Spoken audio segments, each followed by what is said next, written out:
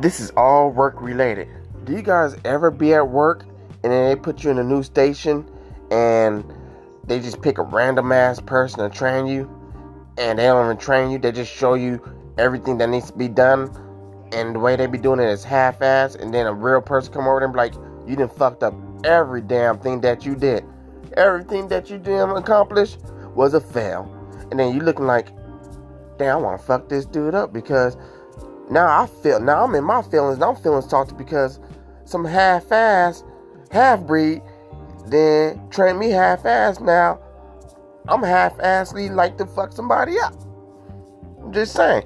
I know everybody feel that way, but it's okay.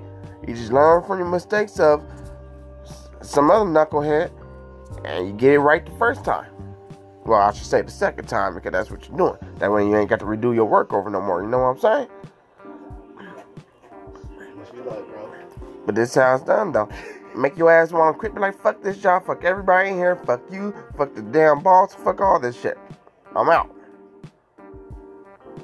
But that's also a Monday for that ass, too. Just saying, y'all. More to come.